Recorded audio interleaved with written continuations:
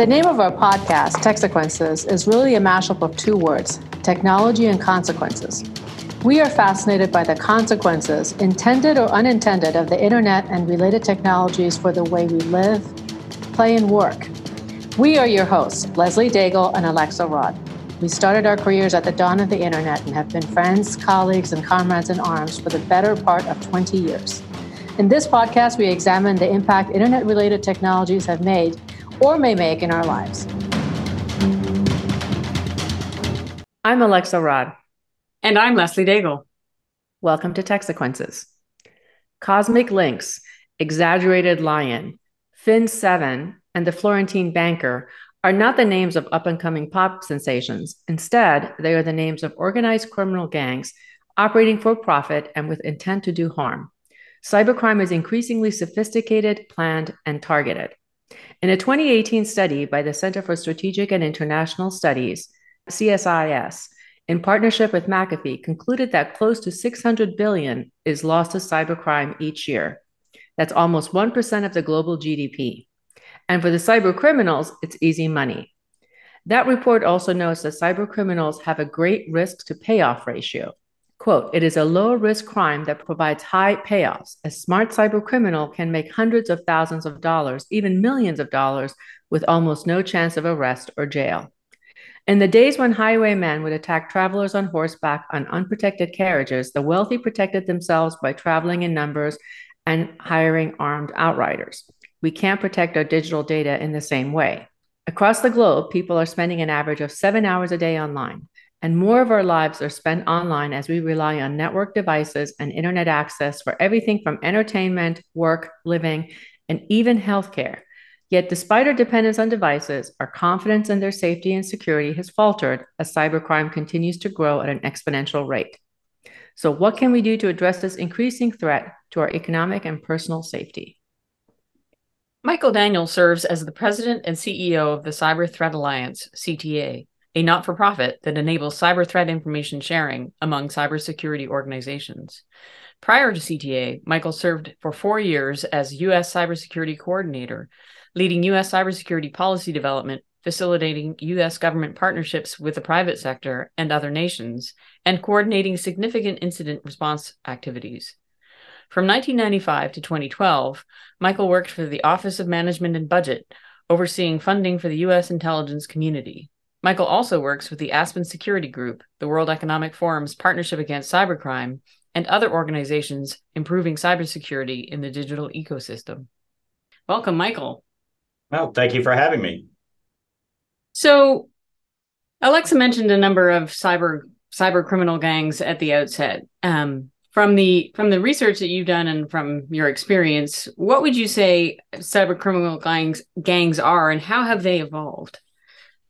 Well, I think the biggest way I can describe it is I think a lot of people have this image of the hacker or even the cyber criminal as this disaffected white dude who still lives in his mother's basement, right? And wears a hoodie and that sort of thing. And that is just not how the cybercrime ecosystem works now.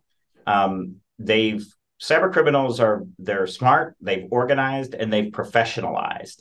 They've read their Adam Smith, they've read their Harvard Business School cases, and they run things like a business. So now it's a very distributed enterprise with, different groups do different things in the ecosystem, and we can sort of, drill down into that if you like. But it's really very different now, even than it was like 10 years ago. These are very large, very professional operations now.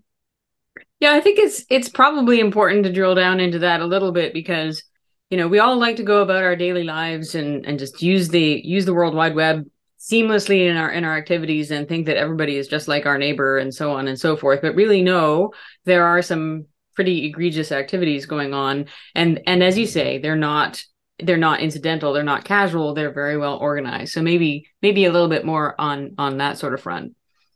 Yeah, so when you look at the ecosystem now, what you see is that different groups tend to specialize in different things. So in fact, you'll actually hear, if you sort of follow cybersecurity now, you'll start to hear the term initial access brokers, for example. So these are groups, and all they do is gain access to, company or organizational networks, and then they sell that access to the next group down the chain. That next group, all they do is go in, do reconnaissance of that network, spread it around, and set up the network for being ransomed or have the information stolen or whatever. And then they sell that to the next person down the chain who actually does the, malicious activity, if you will, the theft of the data, the ransomware or whatever. And by the way, if they're doing ransomware, they've probably bought the ransomware from somebody else who all they do is supply ransomware or supply malware. And they get a cut of whatever the ransom that comes back. And then they actually sell that to a money, transfer. They sell whatever they've stolen, and then they sell that, they sell that to a cash out organization who actually moves the cryptocurrency or whatever to someplace where they can, actually get, fiat currency for it.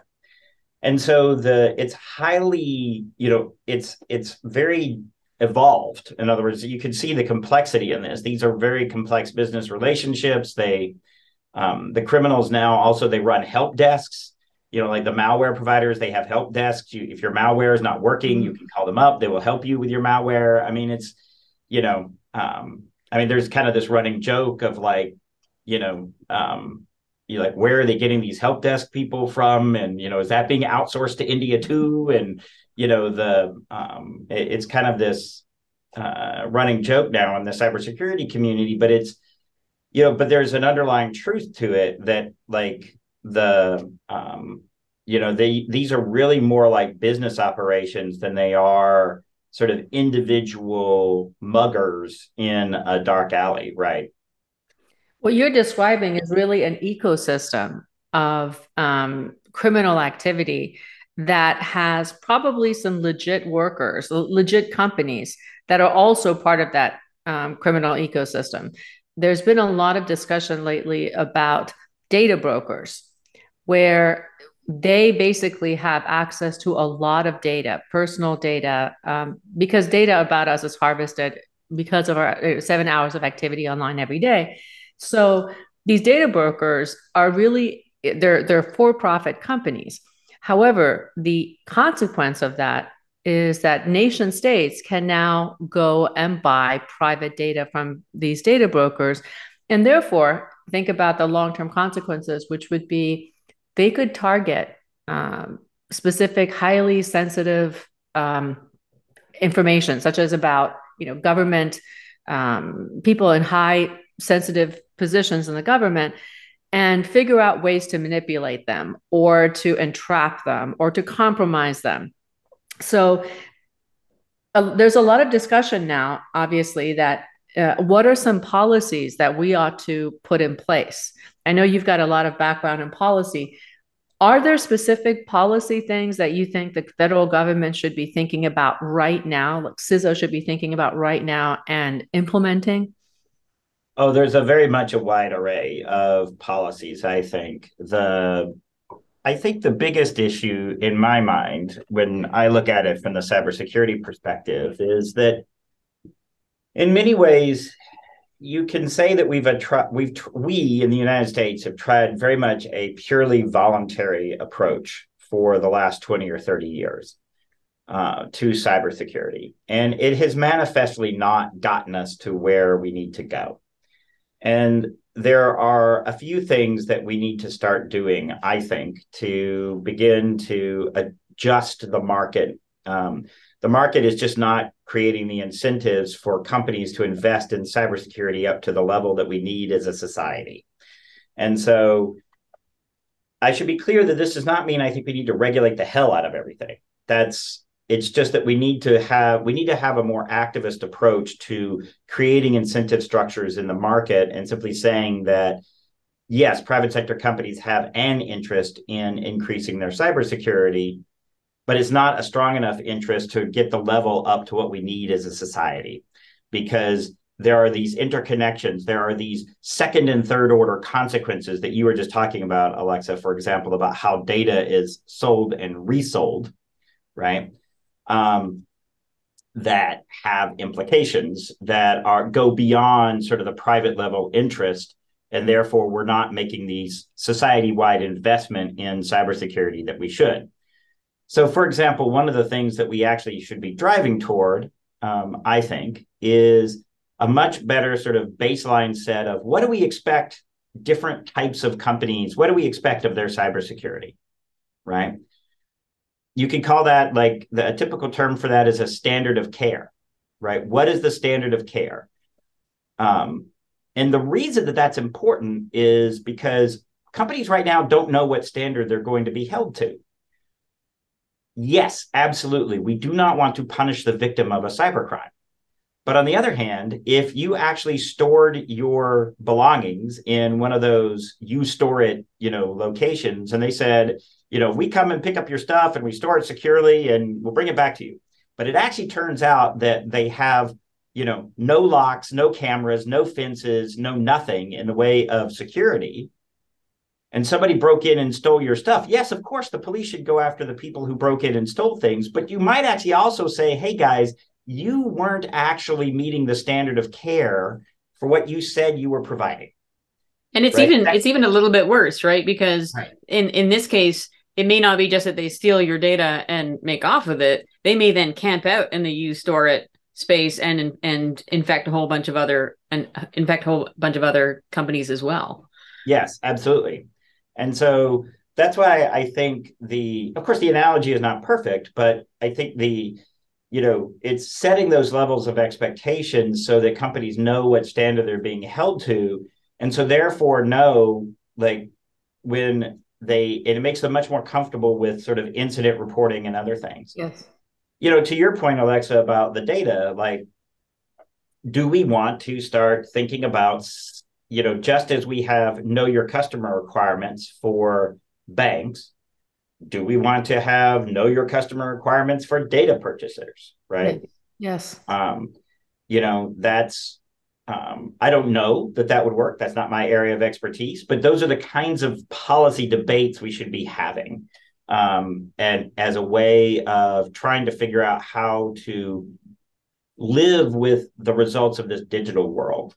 I think the thing that I come back around to in this space is one of our challenges is that a lot of the way that cyberspace works, right, is different than the physical world.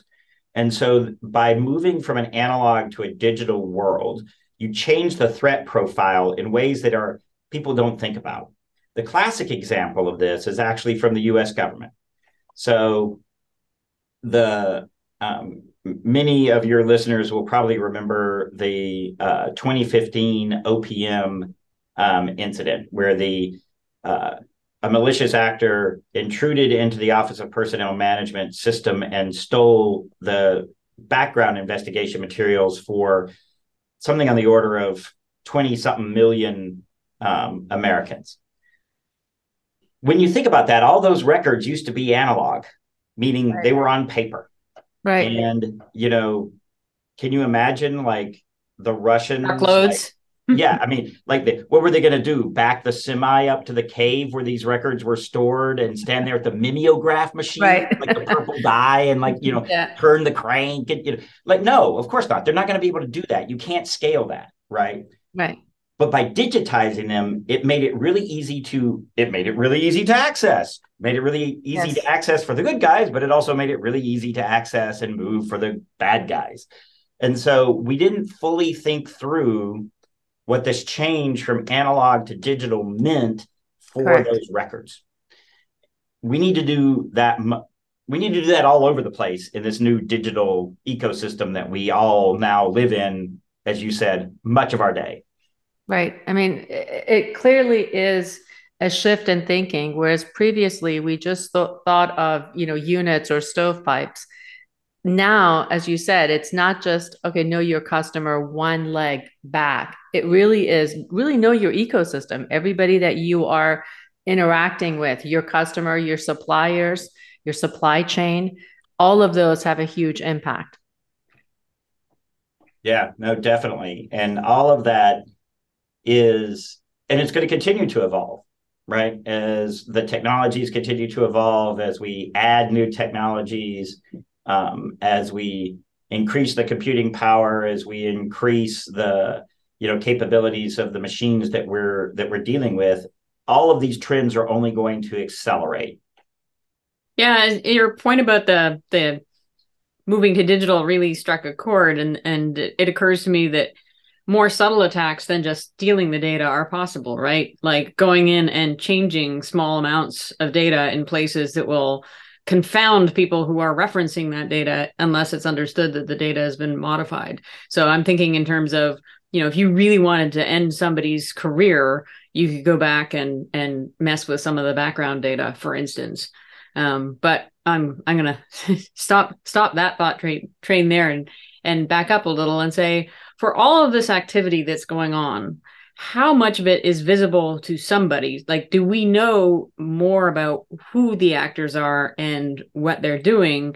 And is the problem that we're unable to act because it's not necessarily all within one jurisdiction, or are we just unable to track it all?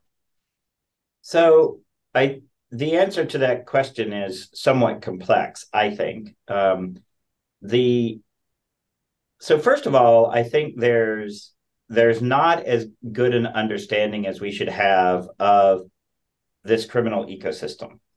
And so one of the projects that I'm involved with, that the Cyber Threat Alliance is involved with, that several other groups are working through the World Economic Forum Center for Cybersecurity and the Partnership Against Cybercrime, is to actually undertake what we call the Atlas Project. And the Atlas Project is designed to map out and create much better shared views of the criminal ecosystem. And the reason we think this is important is because we think scale on the internet confounds our understanding of what's going on. Because any beat cop will tell you that the same four miscreants tend to cause about 80% of the crime in a given neighborhood, right? And I'm sort of exaggerating there a little bit, but there's a set of actors that tend to cause most of the malicious activity. There's a reason why there's the old saw about round up the usual suspects, because it turns out that usually the usual suspects are the ones that are behind, or at least are connected to what's going on. So there's this interesting question of exactly how big and how broad is this criminal ecosystem? How many actors are we actually talking about? How many different groups really are there? And so we need to develop a much better understanding of that. Now, here's the thing. Your first part of your question was, how much visibility do we have? I think we have a lot more visibility than we realize, because we actually haven't correlated that visibility. We haven't put together the pieces in a way that allows us to actually see the broader picture, and that we've got actually a lot more of the puzzle piece. Some of the puzzle pieces are missing, or they're hidden. They really are hidden from broader view. But I think we've got a lot more of the puzzle than we realize. And if we actually are able to put more of this together, for example, through the Atlas Project and through other kinds of partnerships, it will give us a much better ability to understand and target and ultimately have governments disrupt that criminal ecosystem. And the reason I keep coming back to the criminal ecosystem is because for all of the activity of the nation states out there, the vast, vast, vast majority of malicious activity online is criminal. And for most organizations, people, and that sort of thing, you're far more likely to run into one of those criminal groups than you are the Russians or the Chinese intelligence. Yeah, it's different if you're in the defense industrial base, if you're a, sort of high-end pharmaceutical company or something, you got a journalist, you got a different threat profile. But for most people, cybercrime is actually a far bigger problem. And so I think we also need to, allocate our resources with that understanding. So that's the other reason why I keep coming back to the cybercrime issue. It's not that the nation state activity is not important. It most assuredly is. It's just that we also need to make sure that we're really trying to combat that cybercrime piece. And the cybercrime piece is clearly causing, a lot of the disruption and economic disruption, and I have to think that it's also causing a lot of noise, right? I mean, as you're looking at the signals, as you're looking at the different tracking the different activities online, if you could abstract out that noise, it might be harder for the nation states to be visible and to be invisible rather, and attacking. Absolutely. I mean, they hide in that noise, right? And they make use of the criminal tools, because if the criminal tools work, why burn your tool or use something that could actually identify you? I mean, just keep using the criminal stuff. So to the extent that we can, reduce the effectiveness of criminal tools, reduce the amount of noise in the system, it gives the nation states fewer places to hide. Cover. Yep. You've worked to facilitate partnerships between government and private sector, presumably to give more transparency and a wider breadth of coverage of the various data, so we can at least understand the situation about a particular threat. There's been a lot of talk lately about collaboration between the government and the private sector, even between the various parties in the private sector. But Leslie mentioned something which has really blunted or made harder some of the collaboration, which is the various jurisdictional differences. So we still have to deal with sometimes analog laws in trying to collaborate with one another across borders to solve a cybercrime. In your view and in your experience, what are some of the biggest barriers to the defenders, if you will, in being able to collaborate with one another internationally? You hit on a few of them right there, Alexa. The jurisdictional mismatch is really large, right? Because the U.S. government, for as broad and as big as it is, only has jurisdiction over territory that is the U.S., right? Whereas most cybersecurity companies span multiple countries. They work in multiple jurisdictions, and they have customers and they have visibility from various places around the world. And so that jurisdictional mismatch is certainly a big problem. Most of our international treaties, when it comes to crime and things like that, are governed by mutual legal assistance treaties. And these are, many of them were they used pretty much 20th century technology to enforce 19th century treaties that were based on 17th century, ideas, right? And so, not surprisingly, they're not terribly flexible or adapted to the 21st century world. And so we are in the process of working this out. And in fact, actually just recently, within the last month or so, we have seen a better deal between the US and the UK go into effect in terms of how each law enforcement in each country can access and make requests of private sector companies in the other country's jurisdiction. Okay. And that's a big step forward for being able to be more responsive, be more adaptive to this environment. But it's hard, right? Because there are different definitions of crime in different jurisdictions. In fact, large chunks of what China and Russia call crime, we call free speech. And so, those kinds of issues are going to continue to plague us. There are other issues, of course, too, which are that, cybersecurity companies are in the business of making money.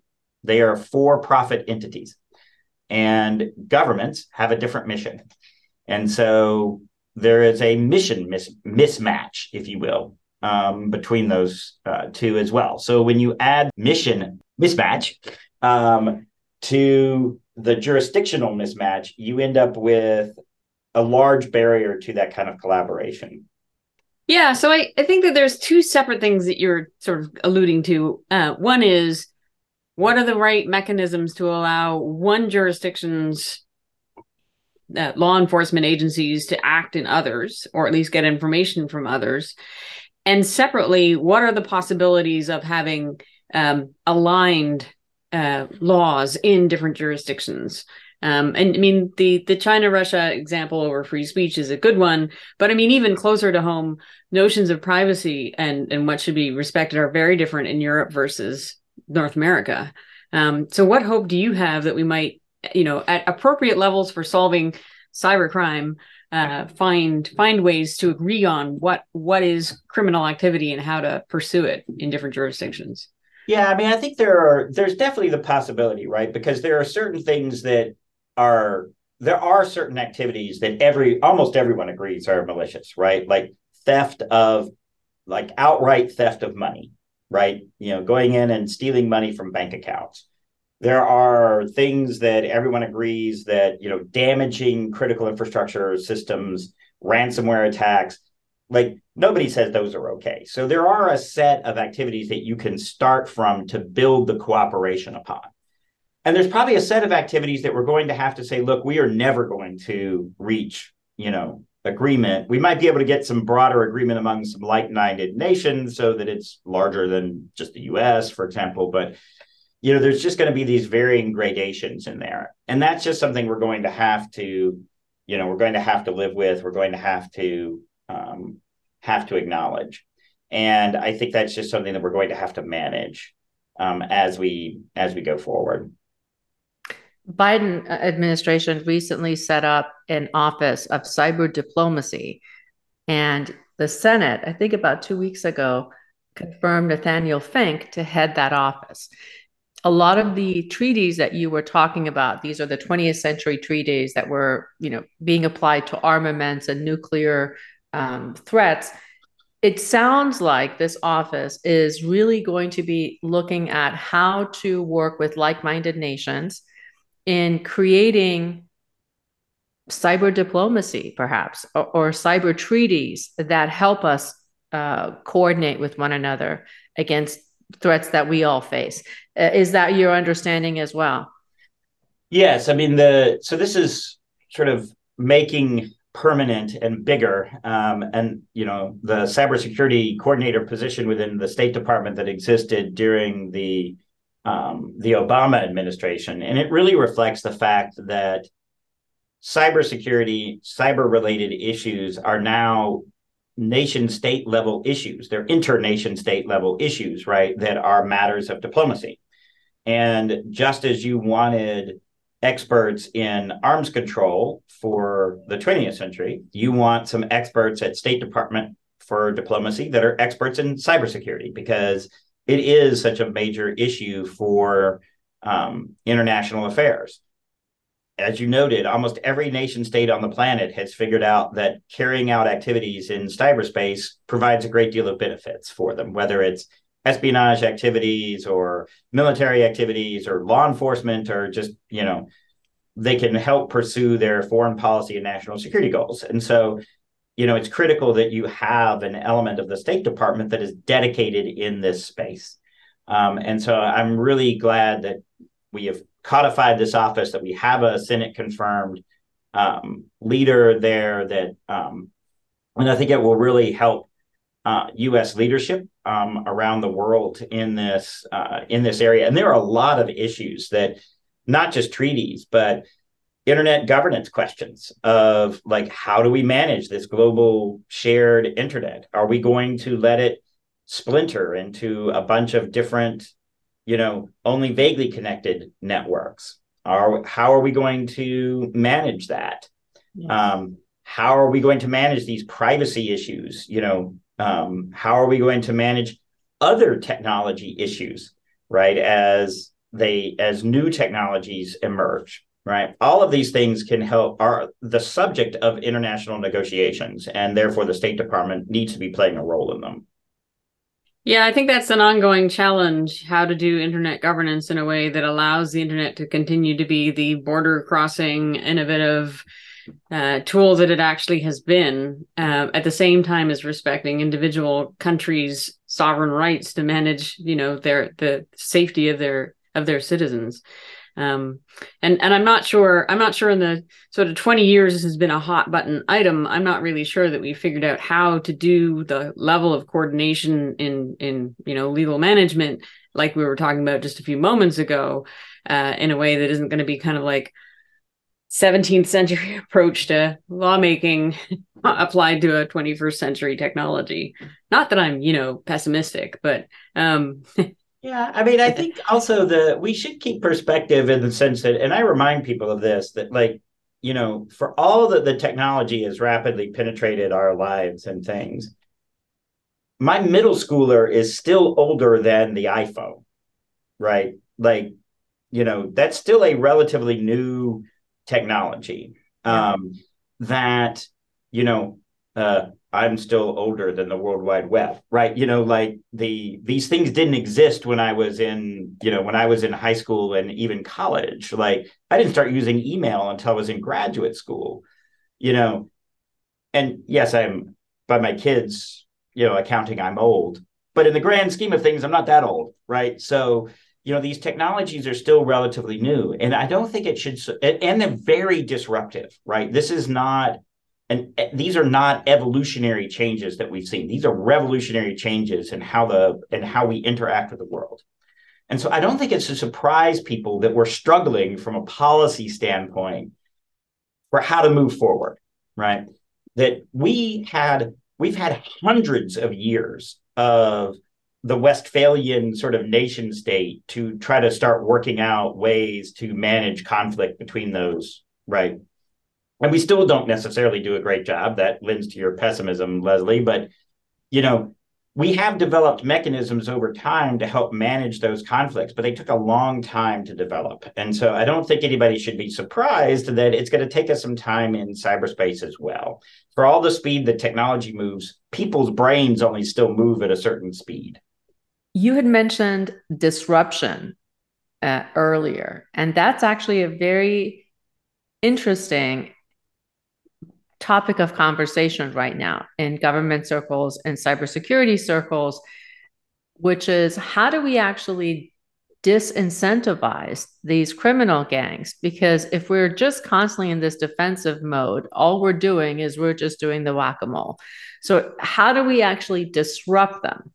And that's my question to you. What have you found to be the most effective way to disrupt cyber criminal activity, particularly when it is a nation state? Because it's, their pockets are very full and they have the timeline, they can wait, maybe unlike a profit-oriented criminal gang. So I think you're going to have different strategies to deal with the criminals versus the nation states versus the hacktivists, because their motivations are very different. As you noted, their timelines are very different. If you're a criminal, like time is money, just like it is for a business, right? You cannot afford to like stand there and continuously bang on a given organization and try to figure out, you're not going to spend 6 months trying to figure out how to get in there. Yeah. It's not. Nation state espionage unit might do that because they've got a different incentive structure. They've got different motivations. And so how you deal with one versus the other is very important. I think for the cyber criminals, a large part of the disruption has to be figuring out, I go back to that map, the mapping idea that I was talking about. Like, where are the nodes? Where are there vulnerabilities in that system? Oh, look at that. Turns out there's actually, 3 suppliers of most of the malware for 80% of these gangs over here. Well, guess I know where we're going to go spend some time trying to focus on, right? Oh, look at this. It turns out these same 5 bulletproof hosters are providing 85% of the infrastructure for, all of these activities. Guess we now know where we're going to go put some effort on.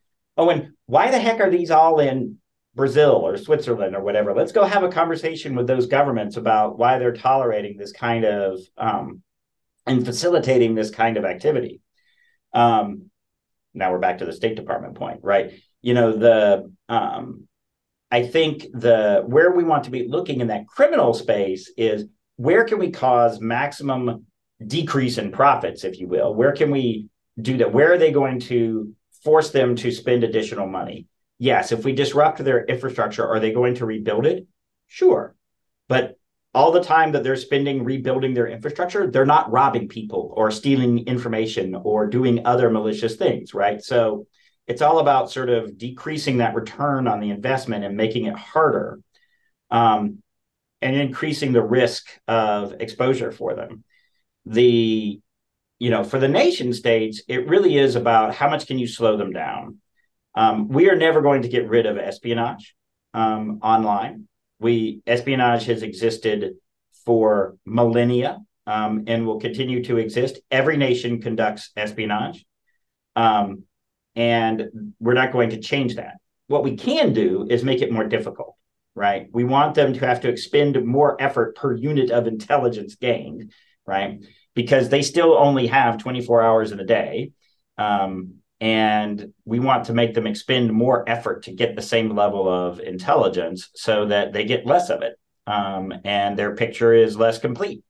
And so I think that, and there are various ways you could do that, right? And the other piece of this is developing those, for the nation states, it's developing those norms of behavior. Yes. Right. And developing those constraints that say that responsible nations do not harbor cyber criminals, do not knowingly harbor cyber criminals, right?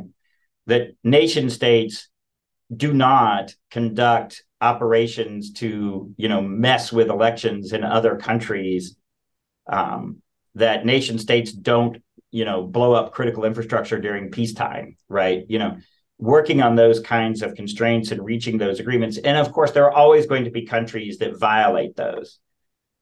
But you make those few and far between, and you make it so that they pay a price for, conducting that. They pay a diplomatic price, an economic price for actually conducting that activity. None of this is ever going to be perfect, but I think it can be better than it is now. Yeah, it's funny. You're talking to two folks who were old internet governance geeks from a long time ago. I guess that's where we started. And when you mentioned, the splintering of the internet and what is the future of the internet? That's really intertwined with a lot of the ideas that you're talking about now, which is how do we? If it's splintered up, it makes the collaboration a lot harder because there's different rules that are being applied, perhaps in China and Russia versus everything else. But where I wanted to go was on this whole idea of disruption, pulling that thread a little bit. There's a lot of these criminal gangs have this quasi, official relationship with the nation state. In other words, they're not entirely in the employment of the nation state. The nation state almost uses them like a mercenary. This is a case in Russia, for example. So they still have to get paid. And disrupting the money flow to them would certainly help.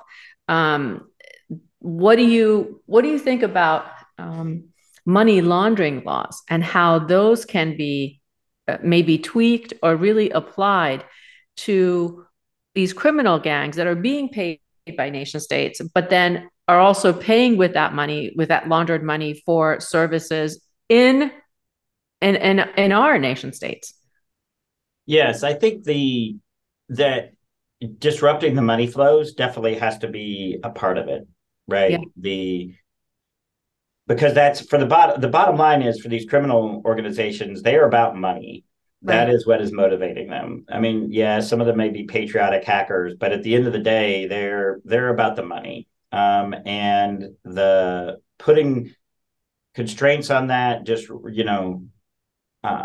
preventing some of that money from flowing and making it harder and again, you're make them work at it, right?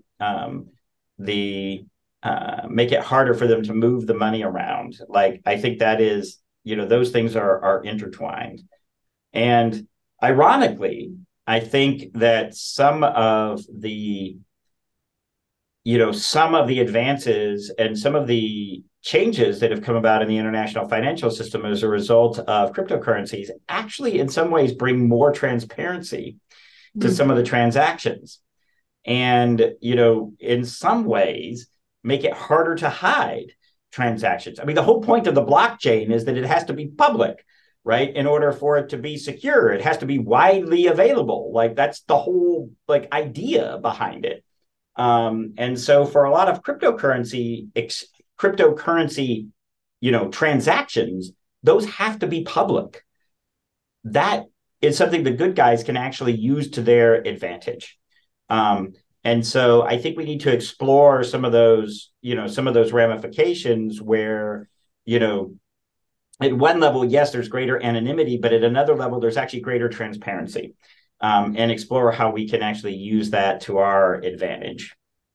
Yeah, as you were describing the follow the money and disrupt the money flow, I couldn't help thinking that, yeah, we tried that with the war on drugs and look where that's gotten us, which is a lot more drugs and a lot more fighting and whatnot. But I think your point about the transparency kind of answers that question, doesn't it? We're moving from an era of mysterious Swiss banks to openness and transparency in cryptocurrency. So hopefully that will help us not have the same kind of reverse traction in disrupting that money flow.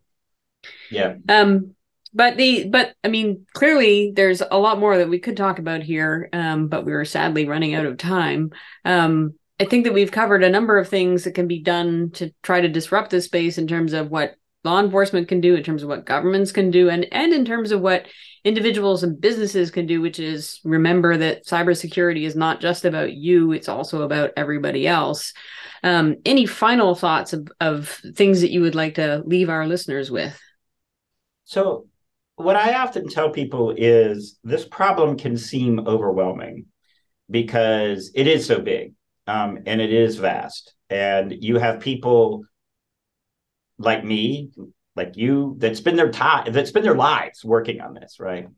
And so it can seem like really daunting. But the thing that I always want to leave people with is it is possible to make yourself safer online.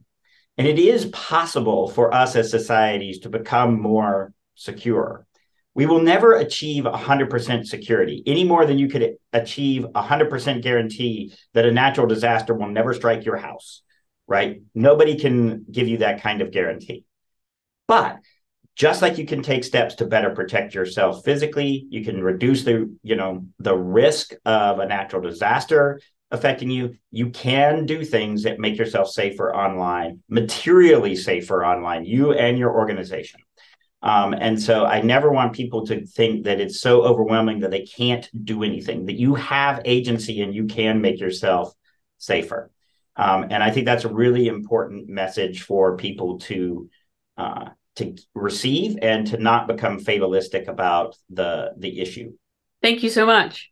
You're quite welcome. Thank you for having me. Thank you so much for joining us. Thanks for listening to this Techsequences podcast. We are Leslie Daigle and Alexa Rod.